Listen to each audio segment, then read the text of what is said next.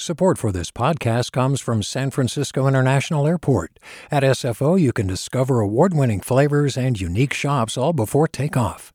Learn more about what's at SFO at flysfo.com. Hey, it's Glenn Washington from Snap Judgment. And if you love what you're hearing, and I know you love what you're hearing, please consider becoming a KQED member.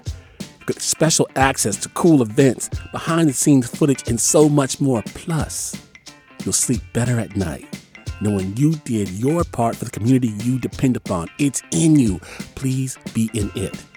Visit donate.kqed.org/podcasts to sign up now. That's podcast with an S. Thanks. From KQED. One thing that frustrates me is that the humanitarian crisis at the U.S.-Mexico border right now has been going on for decades. Journalists, writers, and artists have been saying this, but frankly, y'all haven't been listening. Then, last week, people started listening. The novel American Dirt came out, and it was hyped as the definitive novel about the border. But some Latinx writers and readers are saying it's full of stereotypes. It's not good.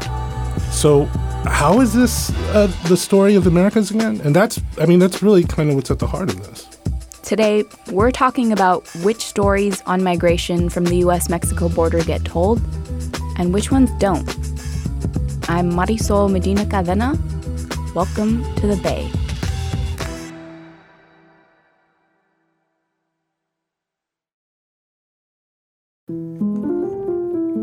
So I first heard about the book when I was on a forum with Michael Krasny. Joining us in the studio for this hour is Oscar Villalon, managing editor of Zyzzyva, the San Francisco-based literary journal. I think this was in December. We were talking about the best books of the decade. In the course of talking about this, one of the guests said, oh, by the way, just so you guys know, there's going to be a big book coming out in January. I'm just putting everyone on notice that Jeanine Cummins' book, which is called American Dirt, is such an unbelievable immigration story about a mother and her son. I got a preview copy of the book in the mail, and that was the first time that I saw it. Ingrid Rojas Contreras is a best-selling author in San Francisco. She joined me and Oscar in studio to talk about the book, which is being dubbed as the grapes of wrath of our times. Just last week, the book was championed by Oprah, who announced it as her book club pick for 2020. Oprah, drum roll, please. It is American Dirt by Jeanine Cummins. I was in from the very first sentence. So the storyline is there is a mother, Lydia, and she is married to a journalist who is reporting on the cartel. And in the beginning of the book, he publishes a story that is harmful to the cartel. And this is why the massacre happens at the quinceañera party. Wow, quinceañera. I know. Interesting choice. But then the reason why the surviving members of the family, which are Lydia and then her son Luca, flee to the border is not because of this massacre, but because the boss of this cartel is in love with her and will not stop pursuing her until she's dead. And so this is why they have to cross the border. So American Dirt got a lot of praise right out of the gate, but it also got a lot of negative attention, especially after Ms. Magazine rejected a review critical of the book from an author named Miriam Gerba. Her review was eventually posted on a different site, Tropics of Meta. And that's when other Latinx writers, like Ingrid, started talking about it too. It's almost like if we could think of all the stereotypes together and then just put them in a plot and shake it around, it feels like this is what would come out. You know, when you read kind of like the Spanish portions and you even see how the Spanish is being used in the book, it kind of read as if someone just went randomly choosing a word and just turning it into Spanish. Like using Google Translate. Yeah. So I just did not take it seriously. And that in of itself is not surprising. A lot of not great books get published every single year. And I think that's what's really intriguing here is that why a book that not only people like Miriam, but David Bowles, but also people like Peru Segal over at the New York Times are also saying the same thing. It's not good. So how is this the story of Americans again? And that's really kind of what's at the heart of this. Jeanine Cummins, the author of American Dirt, is white. But a lot of the criticism surrounding her novel isn't just about that. It's about how the book was promoted in a publishing industry that doesn't have enough Latinx voices. American Dirt got an advance of 7 figures. So you can imagine if the publisher is investing that much in the book, what it would mean for their marketing. Like, what kind of budget do they then have to put all their support and throw all their support behind this book? So, someone who is in marketing or publicity might have, 3 books or 4 books that they are juggling with in a season, but there is the one that they're supposed to be doing the most work for. I think what is troubling to me is just how tone-deaf the marketing was for the book in leading up to its publication. There was a publicity luncheon for the book in November, where it's like this fancy dinner is just for the book, and then there were centerpieces there were vases and flowers, and then the vases were wrapped in barbed wire. Wow. And then to look like the border wall? To look like the border. I think Miriam Gerba on Twitter called it border chic. So it's just been the misrepresentation of the book and the way that the book has been handled, I think betrays to me that no one has really thought through what it means to handle a story that for a lot of people would carry a lot of trauma. Everything seemed kind of a caricature to me. So to call American Dirt the account is so irresponsible, and it is not the right record of what border politics is at this moment.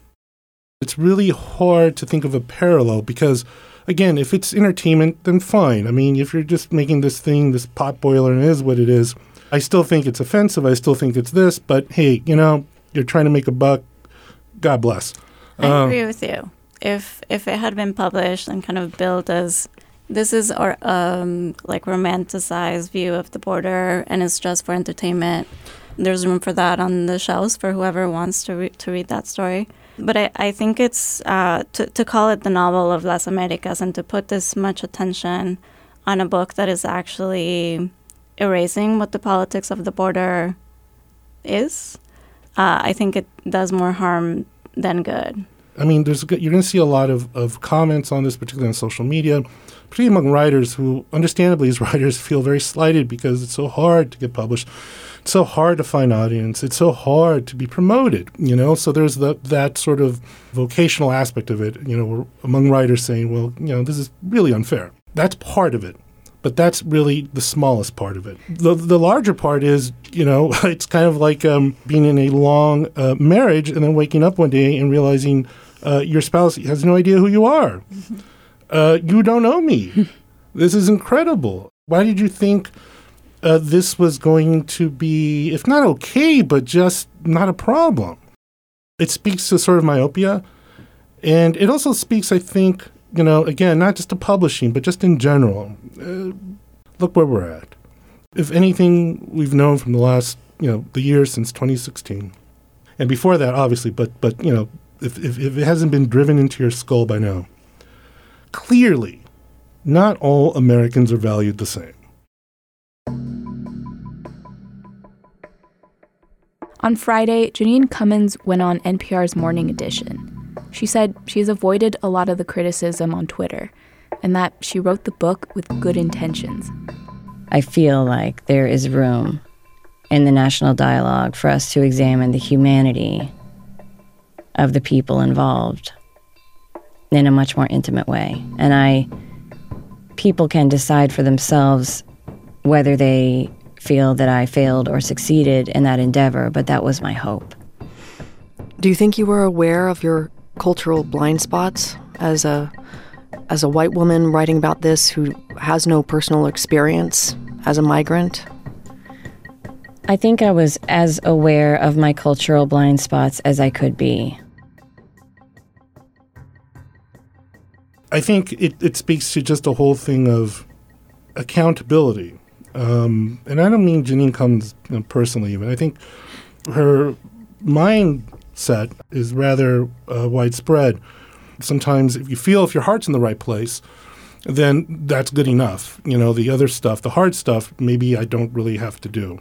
In the Bay Area, I think we're kind of at a crossroads with that. I think it's really interesting to see people like Chesa Boudin and, all these other folks getting, into office and us sussing this out amongst ourselves, and that if, that good intentions may not be actually enough. We really have to try to do things. Sometimes things that, there may not be a script for. Things that are new. And in that sense, that could apply also to publishing. Things you haven't done before, you have to, we have to try something different and see if it works, because what you've been doing hasn't worked. I think there's also a danger once you start down the rabbit trail of I have good intentions, that it raises the volume of your own voice and you're not able to hear the people that you're supposed to be helping. So what are some examples of authors and writers who have written about these themes, but in a complex and nuanced way? I love Lost Children Archive is her latest one. She wrote Tell Me How It Ends. Tell Me How It Ends is a beautiful one. And I also find it interesting, Valeria Luiselli is a white Mexican. And she initially wanted to write Tell Me How It Ends as a novel. So Tell Me How It Ends is an essay. And it's about her explaining unaccompanied minors at the border, but as if she's explaining it to her child. Right. What's going on. And she turned away from making it into a novel because she started to realize that the novel was becoming a means to an end for her to just deal with the experience of receiving these testimonies, because she was volunteering at the border as an interpreter. Yeah, in a law office. In a law office, in New York. Mm-hmm. When she saw that she was centering herself in a story that wasn't her experience and didn't belong to her, like she was centering herself in a way that was in service to her but not in service to the story, that's when she said, oh, this has to be an essay. Another example, Octavio Solis, he wrote this book, Retablos for City Lights, about growing up basically in El Paso. A lot of that's said amongst the Mexican American community in El Paso, but there's a lot of it too. These vignettes involving undocumented people, and how they literally come into their home or come into their lives in different parts of just growing up, and again gives you an example too of this sort of sense of there before the grace of God go I. And I just love the conception of that book too. There's the kind of like the concept or the idea behind it are those paintings that people in Mexico will get made if a miracle is conceded. Mm-hmm. Right. It's like I forget what they're called. A painting, a retablo. Oh, they're called retablos. Yeah. Okay, yeah. And on the bottom, basically, the story of their miracle. Mm-hmm. So it's folded beautifully into the kind of environment of the culture and the way that tells the story and is used to tell the story. It's so beautiful.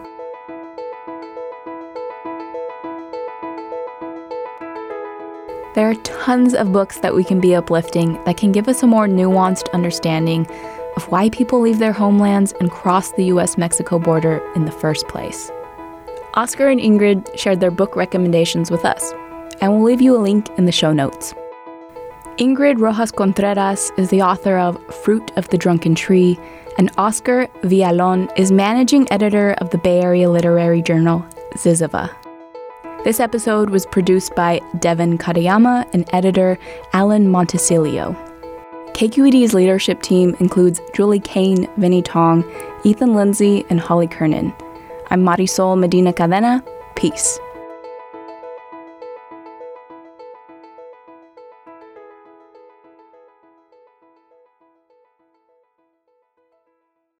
Hi, Hi, I'm Sasha Coca, host of the California Report magazine. Every week, we bring you stories about what connects us in the giant, diverse Golden State. Because what happens in California changes the world. I love this place. We were once seen as like the place to be, California. The land of milk and honey. That's where you go to Sunshine State, but we just have challenges right now. KQED's California Report magazine. New episodes drop every Friday, wherever you get your podcasts. Hey there, this is Brittany Luce from NPR's It's Been a Minute. KQED's podcasts like The Bay Curious, Mindshift, Right Nowish, and more all tell the stories of the Bay and beyond with reliable, human-centered journalism. They aim to inspire, make you think, entertain, and expand your understanding of the place you call home. Here's how you can support podcasting at KQED. Showing your support is easy, and you can join Brittany in supporting KQED Podcast too at donate.kqed.org/podcast.